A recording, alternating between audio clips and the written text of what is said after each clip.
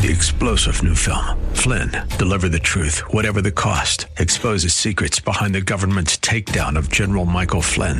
Flynn knew what the intel world had been up to. He ordered the first audit of the use of contractors. This set off alarm bells. He told the truth. He was the most dangerous person for Donald Trump to hire. They had to get rid of Flynn.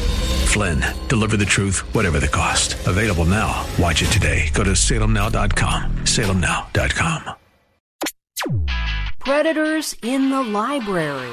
This is Mission America with Linda Harvey.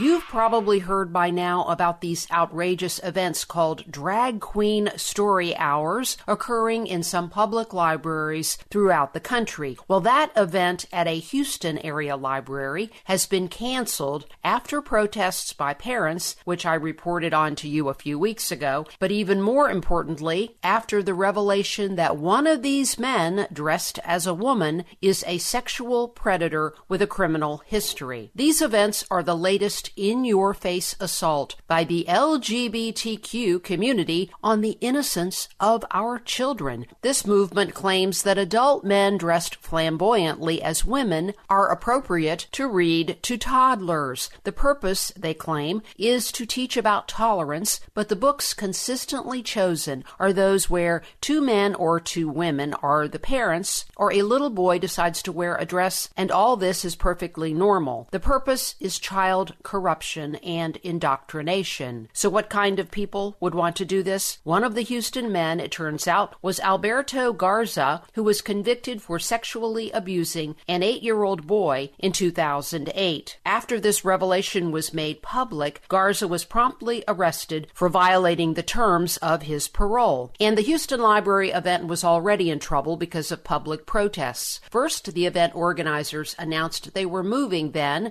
to a homosexual-friendly church, but then they canceled future events altogether after the revelation about the presence of this predator. The guy was not using his birth name, of course, and even his female impersonator name changed several times. And the library did not run background checks on these guys. Big surprise. And how often are conservatives criticized for linking child molestation to homosexuality and gender confusion and their agenda in this country? There are many links, and here's another one. According to Christian News, a local evangelist group filed a suit against the Houston Story Hours, and here's what the leader of that group stated in the suit, quote, "The plaintiffs believe that the Drag Queen Story Hour has nothing to do with diversity and tolerance, but with brainwashing the children of Houston to a religious worldview that is destructive, dishonest, desensitizing, dehumanizing, depersonalizing, deranged, and dangerous." The suit was dismissed, but at least they tried, and that's what it's going to take to stop this systematic assault on children. We have to be willing to step up and speak out. Keep your eyes open for these appalling events in your communities, and if one is announced, be sure to take action. I'm Linda Harvey. Thanks for listening.